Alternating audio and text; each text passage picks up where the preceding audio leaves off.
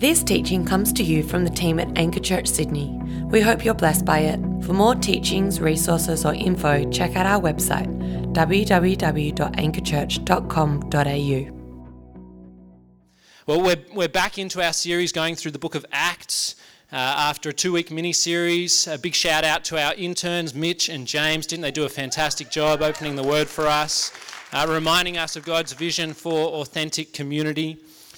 This morning we are back into Acts chapter 6, just looking at a very short chunk, verses 1 to 7. So I encourage you to get your Bibles out or your phone out. And we're going to be seeing the importance of keeping first things first, so that we don't get distracted from the core priorities of God's mission for his church.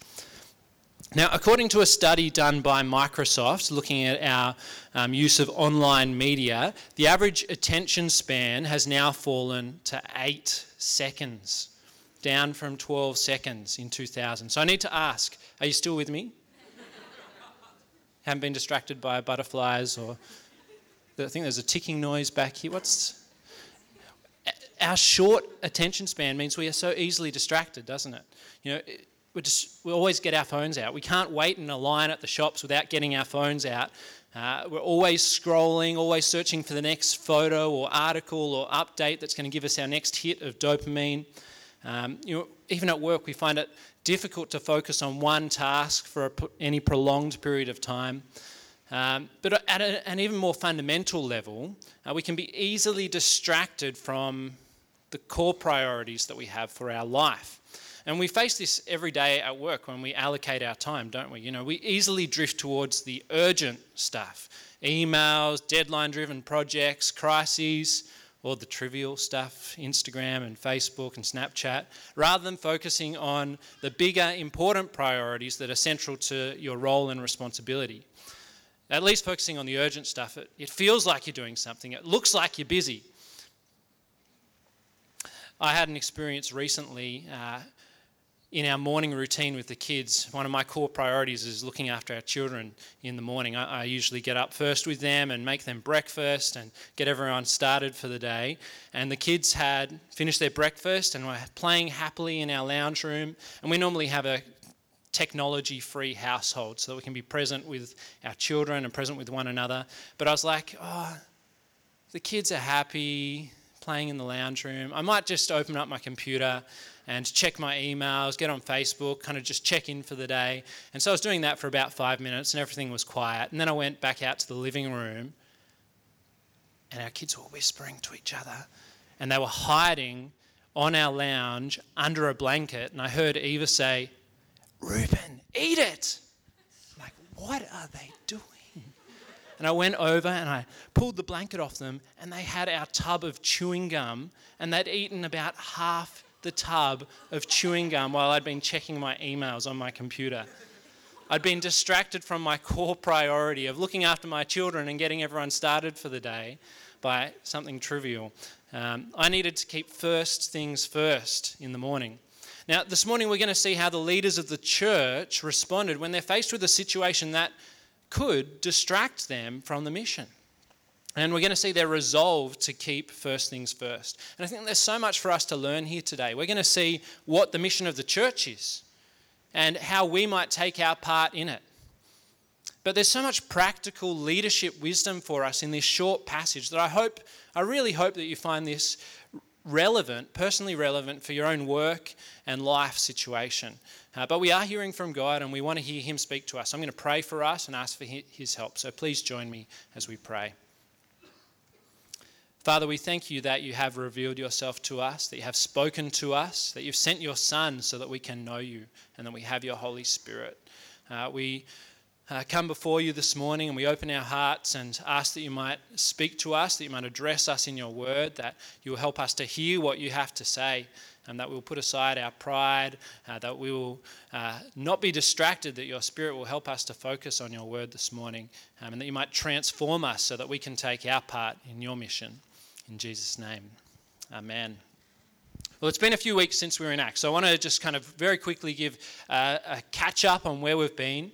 Jesus sent his disciples, the apostles, to preach the gospel from Jerusalem to Judea to Samaria to the very ends of the earth, and they've been preaching the gospel in Jerusalem, and we have seen the explosive growth of the church. 3,000 people coming to faith, 5,000 people coming to faith. God added to their number daily. And all of this growth is because the apostles have been preaching that Jesus, who was crucified, has been risen.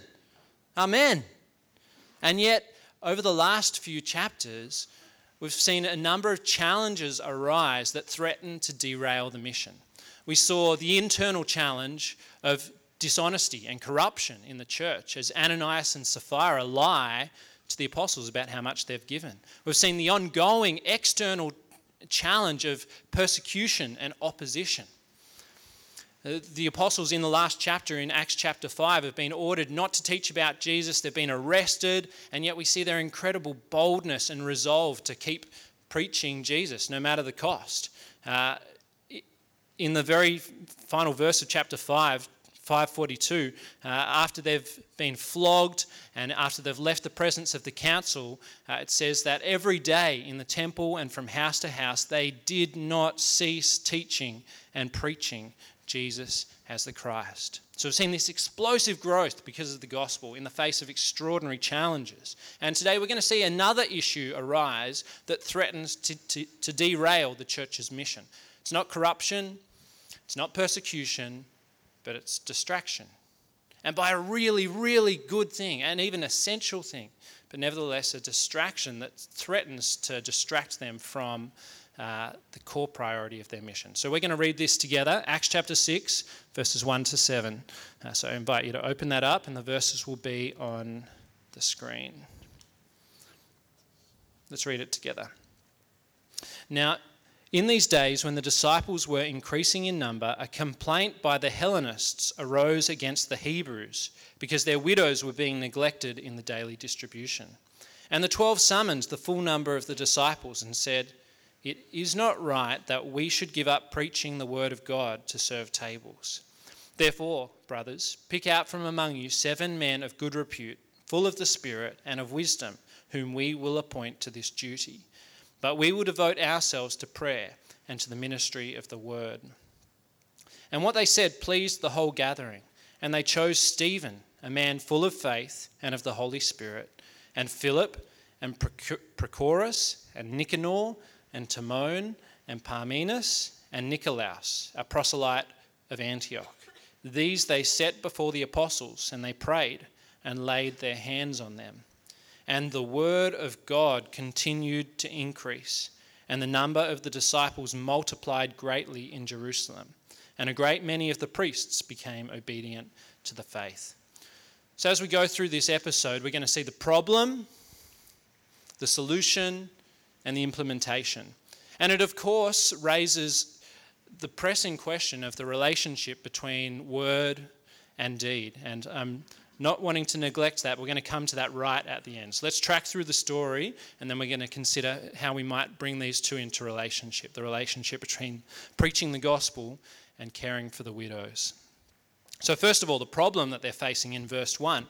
A complaint by the Hellenists arose against the Hebrews. Why? What's happening? Their widows were being neglected in the daily distribution.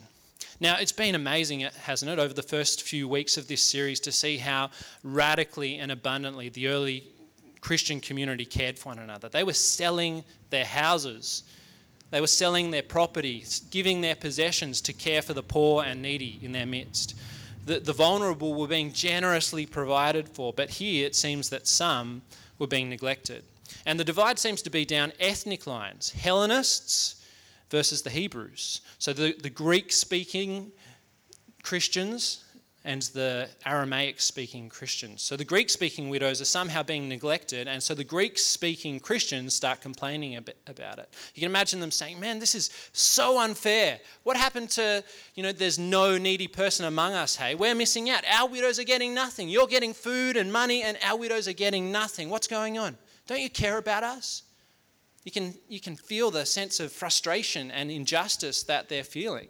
Maybe you've experienced this when you're waiting in line in the traffic and someone cuts in ahead of you and you miss out on the green light. You feel frustrated, even a sense of injustice that they got through and you missed out.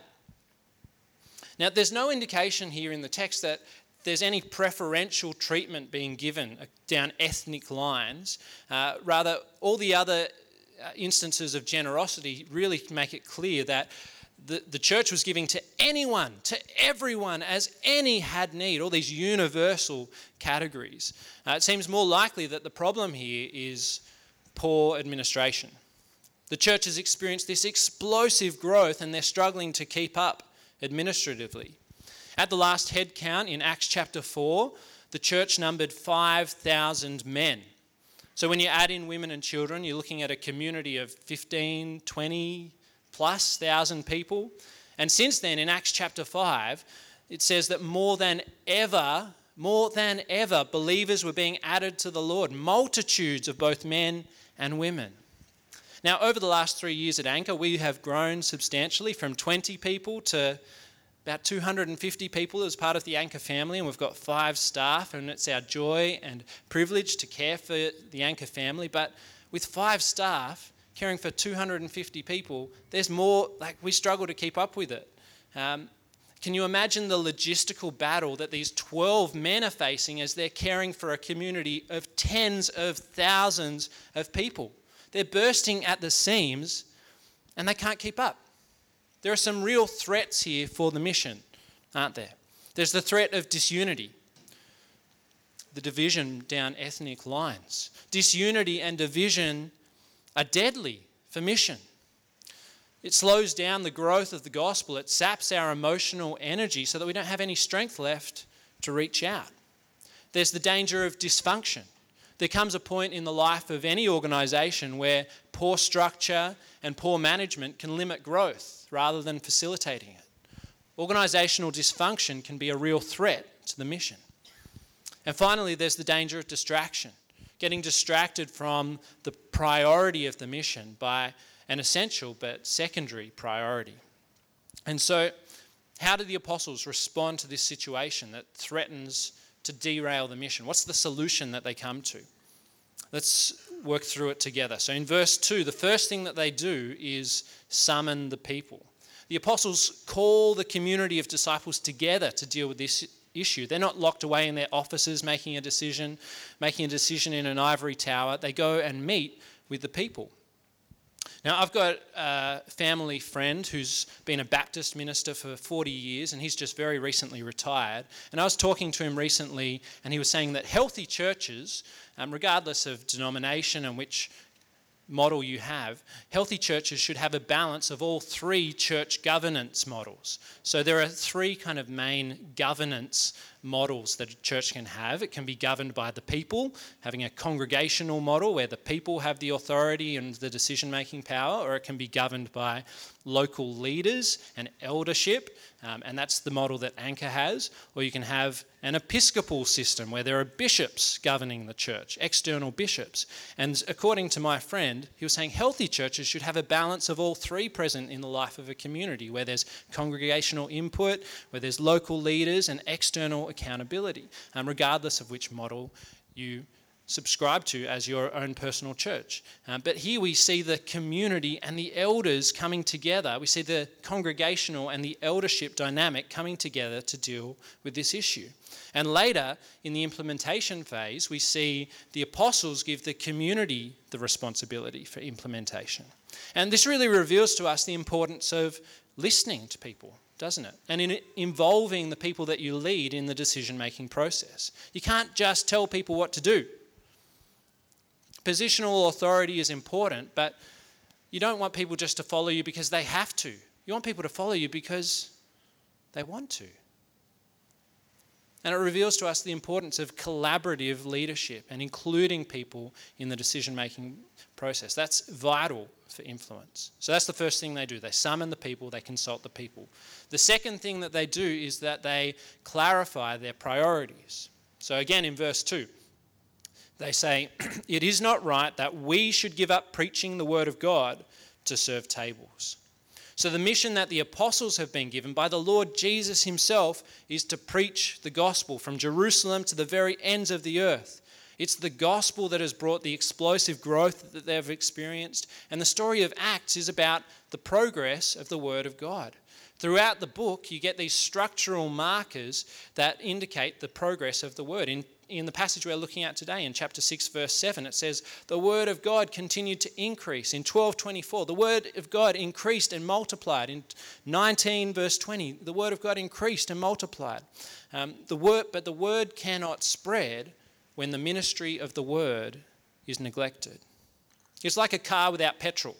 You can clean it, you can polish it, you can vacuum it, you can register it, you can insure it, you can sit in it, you can strap your kids into it, you can put your key in the ignition. But if it doesn't have petrol, it's not going to get you from A to B. The first priority for the mission of the church is preaching the gospel. Why is that? Because God grows his church through his word by his Spirit. Now, it takes extraordinary courage to say no to a pressing need, doesn't it? Some of us really struggle to say no. You know, you want to help people, you don't want to hurt anyone's feelings, you feel bad because you think you're letting people down. But I think that this is an area that we really need to grow in. We need to get better at saying no. And why is that? We need to get better at saying no to guard our yes. Because every time you say yes to one thing, you're saying no to something else. And if you're saying yes to other people's priorities, then it could mean that you're neglecting your core priorities. But the only way that you can say no is if you have your own bigger yes. You've got to have clear priorities so that you can then make decisions in light of these. So it's worth pausing to reflect for you personally, what are your priorities in life or in your career, in your role? What are the priorities that you have? What is your bigger yes? What are the things that are really important for you that should shape your decision making? Now, for me, I recently got asked to speak on a camp, a ministry camp that was going to be running during the holidays. And it was during my own holidays, and I'd booked in time to spend with Catherine and the kids during this time. And I knew that speaking on this ministry camp would require a lot of time to prepare multiple talks as well as time away at the camp, and it would mean saying no to my family. So my bigger yes of family meant that I could say no to this other opportunity, that I could say, I can't speak at that camp. It sounds brilliant. It's going to be great. It sounds really important. I love what you're doing, but that's not a good thing for me to do because I can't neglect my family in this time that we've booked in to spend together. So what is the bigger yes for the apostles? What's their first priority? It is not right for us to neglect preaching the word of God. Preaching the word of God is their bigger yes, their first priority. Now, you might have heard the story of a philosophy professor who was teaching his class and he got out an empty jar. And then onto the table he brought a bucket full of big rocks. And he proceeded to fill this empty jar that the kids could see through, fill it with big rocks until it was right up to the top. And he held it up and said, "Is the jar full?" And the class said, "Yeah, it's full." And then the professor got up onto the table a bucket full of pebbles. And he poured the pebbles into the jar and it filled all the spaces around the big rocks. And he held it up again and said, "Is it full?" And the class said, "Yeah, well, it's full now."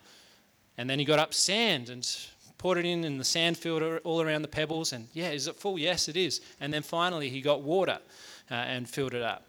And he was teaching a point about our priorities. If you fill the jar up with the sand first, you're not going to have room for the pebbles or the big rocks. You've got to make sure you put the big rocks in first. You've got to keep first things first. Otherwise, the sand will crowd out your big rocks and you'll neglect your first priorities. So what's the big rock for the mission of the church? It's the ministry of the Word of God, the ministry of the gospel. If the ministry of the Word is neglected, then the mission of the Word will fail. So that's got to go in first. That's the big rock. And so the apostles then make a decision, find a solution that lines up with their core priorities. In verse 3, "Therefore, brothers, pick out from among you 7 men of good repute, full of the Spirit and of wisdom, whom we will appoint to this duty. but we will devote ourselves to prayer and the ministry of the word. Now, there's no hint here in this passage that the apostles thought the distribution to widows was not important. It's too important for them to neglect, so they've got to find a solution to deal with it. The apostles they're not happy that the widows are being overlooked, and they want to find a solution. But the thing is that it is not right for them to do it. They've got to delegate it to others. The apostles cannot and should not do everything. They've got to put first things first. They've got to stick to their core priorities. And so they delegate their authority and appoint others to oversee this ministry so that the church is freed to continue to grow. And this demonstrates extraordinary organisational agility. The apostles adjust the structures of their organisation in response to need and opportunity, but they don't tamper with the vision. They appoint 7 people to oversee the practical administrative side of the ministry, and that liberates them to devote themselves to word and prayer. And I really want to pause here to honour our board of operations. There's 6 people who are part of the Anchor family who serve our church in overseeing finances and policy and property and investment and all the practical administrative side of ministry, which frees the staff to serve you guys in the ministry of word and prayer. So I want to give a big shout out to Ben Hodgkinson, to Elliot Clark, to Aidan Werry, to Sarah Ashby, and to Ellen Humphreys, and Matt Sparks also serves on the board of operations. You guys are amazing. We love your contribution. You are a gift from God to us. We love you guys. And Anchor would not be the church that we are today without you. Can you imagine if Matt had to do all the budgeting, all the finances, all the policy, all the stuff that he's not good at, and didn't have any time to prepare a sermon? Like, he'd probably still smash that one out of the park. But what a gift that we have these 6 people that are gifted in these areas that free the staff to serve you guys in the ministry of the word. So thank you so much. This reveals to us, doesn't it, the importance of gifts within the body of Christ. The Bible uses this metaphor of a body to describe the church and says, that a body isn't made up of just one member, just a hand, but many members, and all the different members have different functions. For all of us within the church body, God has given all of us different gifts, but they're all for the same purpose, for the building up of the body, for the growth of the church. God has given pastors and preachers and evangelists and apostles to lead the church with the word of God, to speak the truth in love and equip the saints for work of service. But then he's given gifts of hospitality and administration and encouragement and prophecy and discernment and tongues and healing so that the body might be built up. It reveals to us that we are all gifted by God, by the Holy Spirit, that there is no sitting on the sidelines in the church. As James reminded us last week, every one of you is needed. The church is lacking if you do not play your part. Your gifts, your prayers, your presence, your witness, your generosity is needed for us to be a healthy church. So it's worth pausing to consider, how might God be calling you to serve, to use your gifts for his mission? Are you sitting on the sidelines? Are you just a spectator here on a Sunday? Or are you taking your part, using your gifts to contribute to the mission of the church? Maybe you are in a ministry team and God is calling you to step up to a position of even greater responsibility. But here again we see that as the church grows, it needs people to step up in ministry. It needs new leaders to serve. And it reveals also that the qualifications that are needed for this position of leadership. The apostles say that they need men of good reputation, full of the Spirit, full of wisdom. And it reveals that both the ministry of word and the ministry of deed, they both need spiritual leadership. All ministry is spiritual ministry. Bump in and bump out is a spiritual ministry. For the GC that's on bump out today, that's a spiritual ministry. I was reminding Catherine of this morning, my wife. Catherine's serving on hospitality, and we've had a big week, a big weekend. It was our son's birthday party yesterday, and getting everything ready for the party. And Arsenal's in town, so I've been at the 2 Arsenal games and trying to do sermon prep, and there's been lots happening. And Catherine's on hospitality, and so I was just kind of reflecting on some of the stuff that we're looking at today and encouraging her that Her leading the hospitality team is a spiritual ministry. It needs the Spirit of God, and God is going to use her ministry today to bless the church. God is going to use her ministry today to grow his church and to advance the mission of God. God is going to use the bump out ministry today to facilitate this, us hearing from God in his word. That is a spiritual ministry that needs spiritual leadership.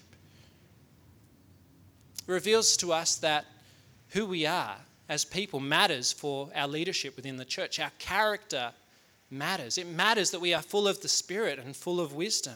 It's not just about your competence. You might be the best qualified person to lead a ministry team, but you lack godliness. At Anchor, we care more about character than competence, and we value competence up here. We want to pursue excellence, right?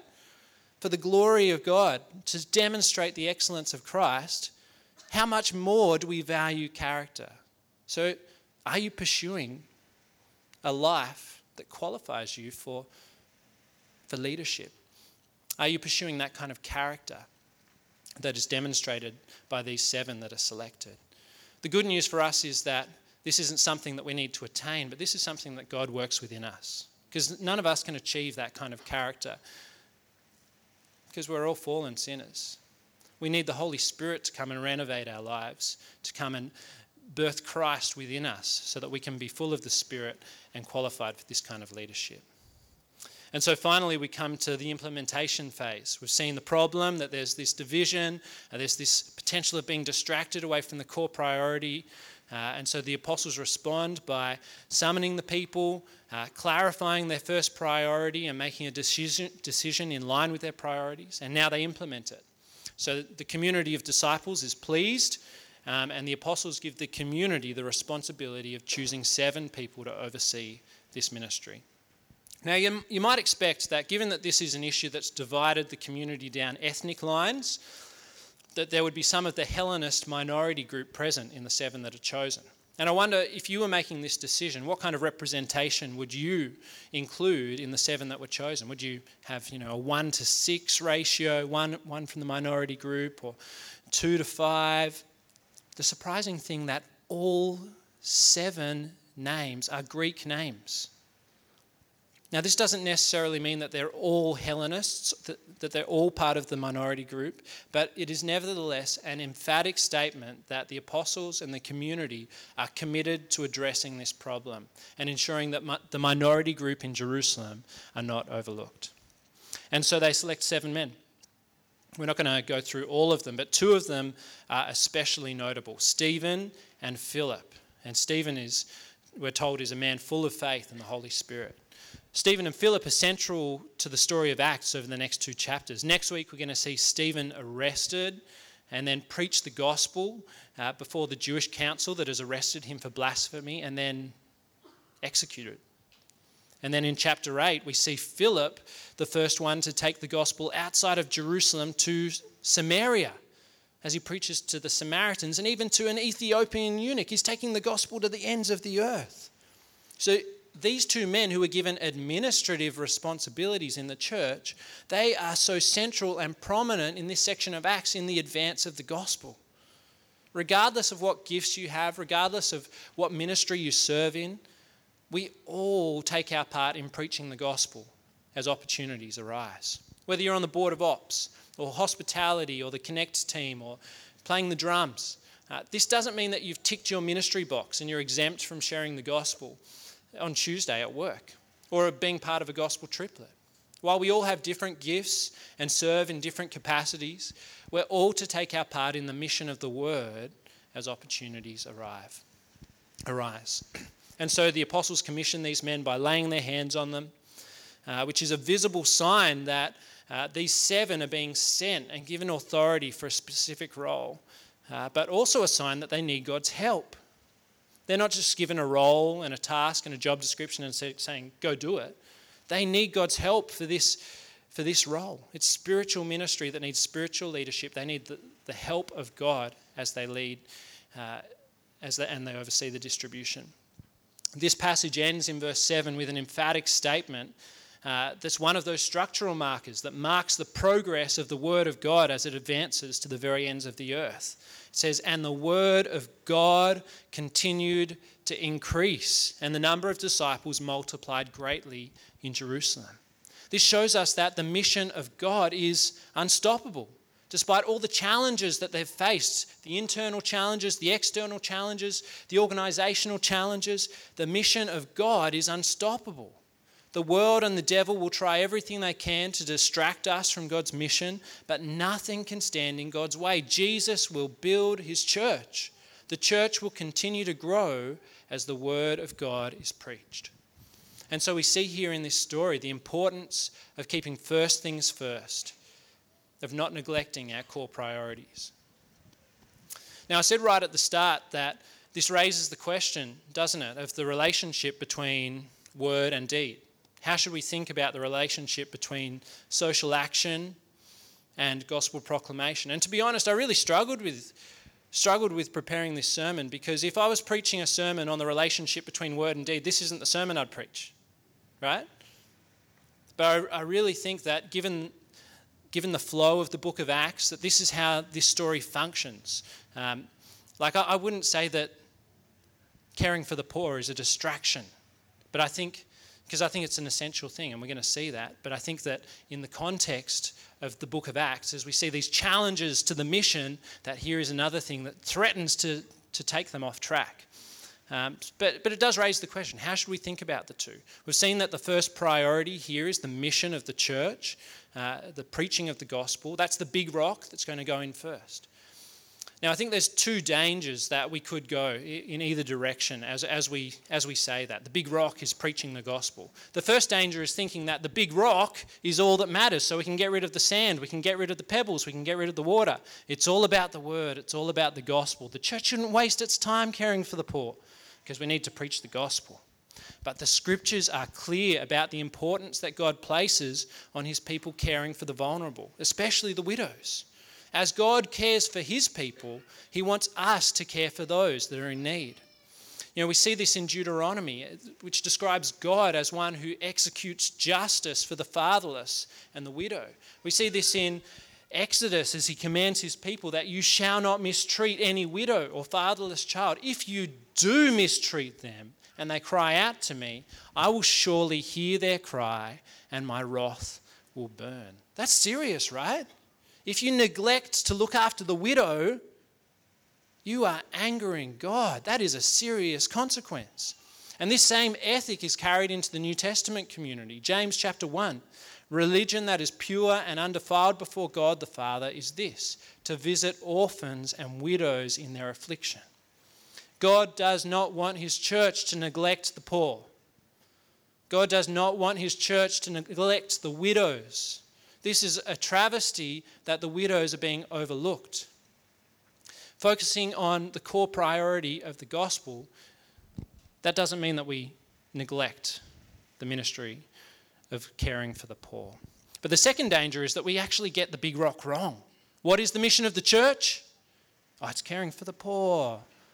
Don't worry, but it's too much about the gospel stuff. We've got to care for the poor. We've got to love people in practical ways. But we see so clearly throughout the book of Acts that the mission of the church is that the gospel will be preached to the ends of the earth.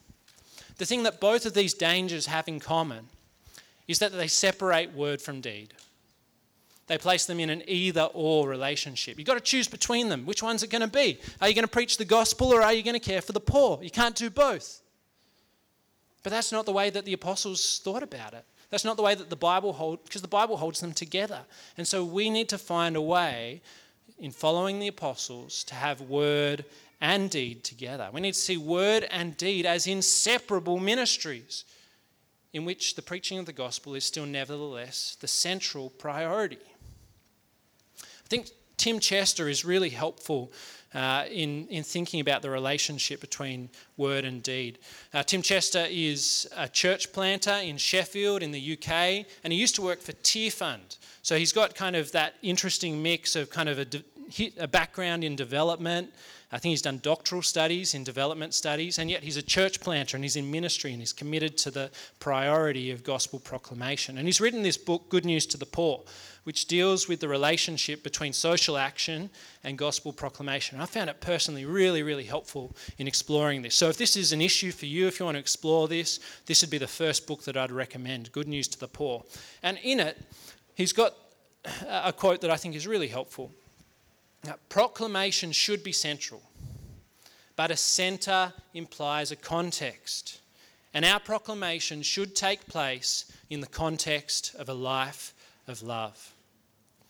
If we're preaching a gospel of love and we're not being loving, our lives are undermining the message that we're preaching.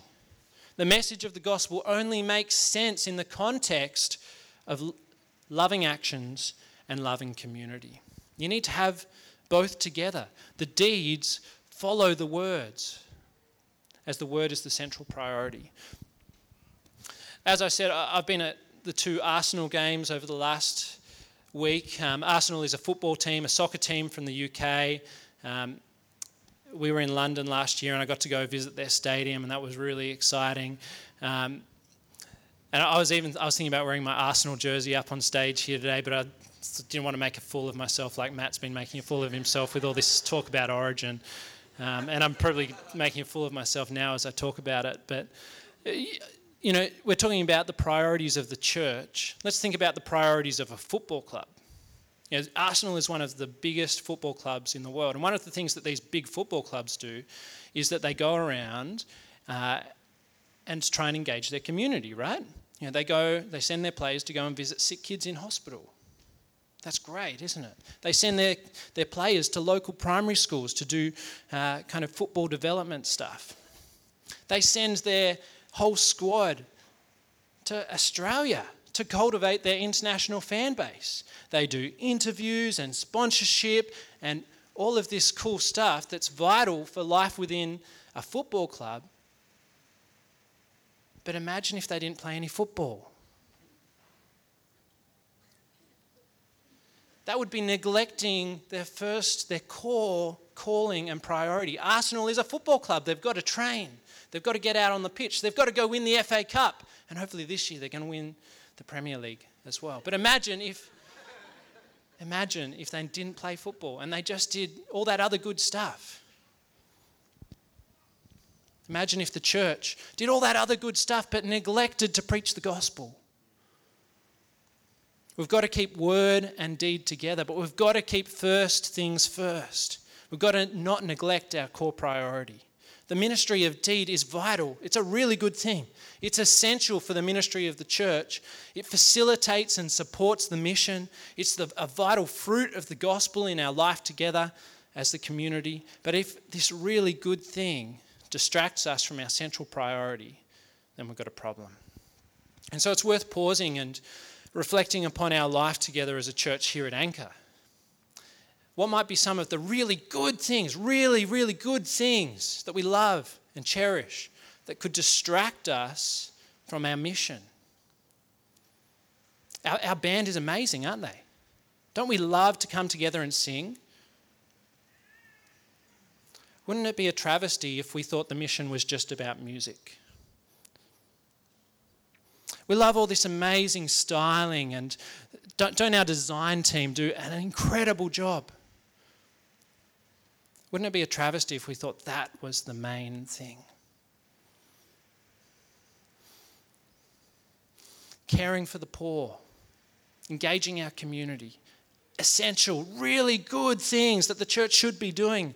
But we mustn't let any of these things, these really good things, derail the first priority of the mission of the church. The church is not a social club. The church is not a social justice movement. The church is not a concert. The church is not a design agency. The church is a community of disciple-making disciples.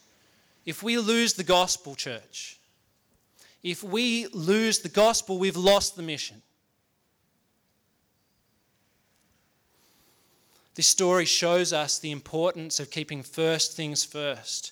The church's mission is that the gospel goes out to the ends of the earth, and if the word of God is neglected, the mission will fail. Now, the good news for us is, we get easily distracted. But there is one who never got distracted from his mission. There is one who always kept first things first, who knew the good that he ought to do and he always did it, who was tempted and threatened and oppressed and challenged to divert from his mission, but he stuck to it, even to the bitter end. Jesus was perfectly obedient to his Father. He prayed in the garden as he contemplated the cross, "Not my will, but your will be done." And he endured the cross for the joy that was set before him. He died so that we might live. And the good news is that this is his mission. Jesus is the one who keeps first things first. Jesus will build his church. He has given us his Holy Spirit so that we will have his priorities. So as we respond now in worship and by coming forward and taking the Lord's Supper to the stations on the side and at the front, let us remember Jesus' willing obedience to the Father, which led him to the cross, and which is the grounds for the mission of the church. That's the gospel that we proclaim, that Jesus died and rose again for our salvation. So let's pray together. And also, if you would like prayer, our prayer team will be out the back as well. Let's pray together as we respond. Father, we thank you so much for all that you have done for us. We thank you for this challenging message from your word. We ask that you would protect us, that you would guard us as your church, that we would keep first things first, that we would always be single-minded in our preaching of the gospel, but that we would not neglect to care for the poor. Father, as we respond now, we focus our hearts and mind on Jesus, and we thank you that he ran the race for us, that he didn't swerve, he didn't wander away from the cross, but he perfectly obeyed you. We thank you so much for his life and his righteousness and his death and his resurrection. We ask that you would make us more and more the people that you want us to be. In Jesus' name, amen.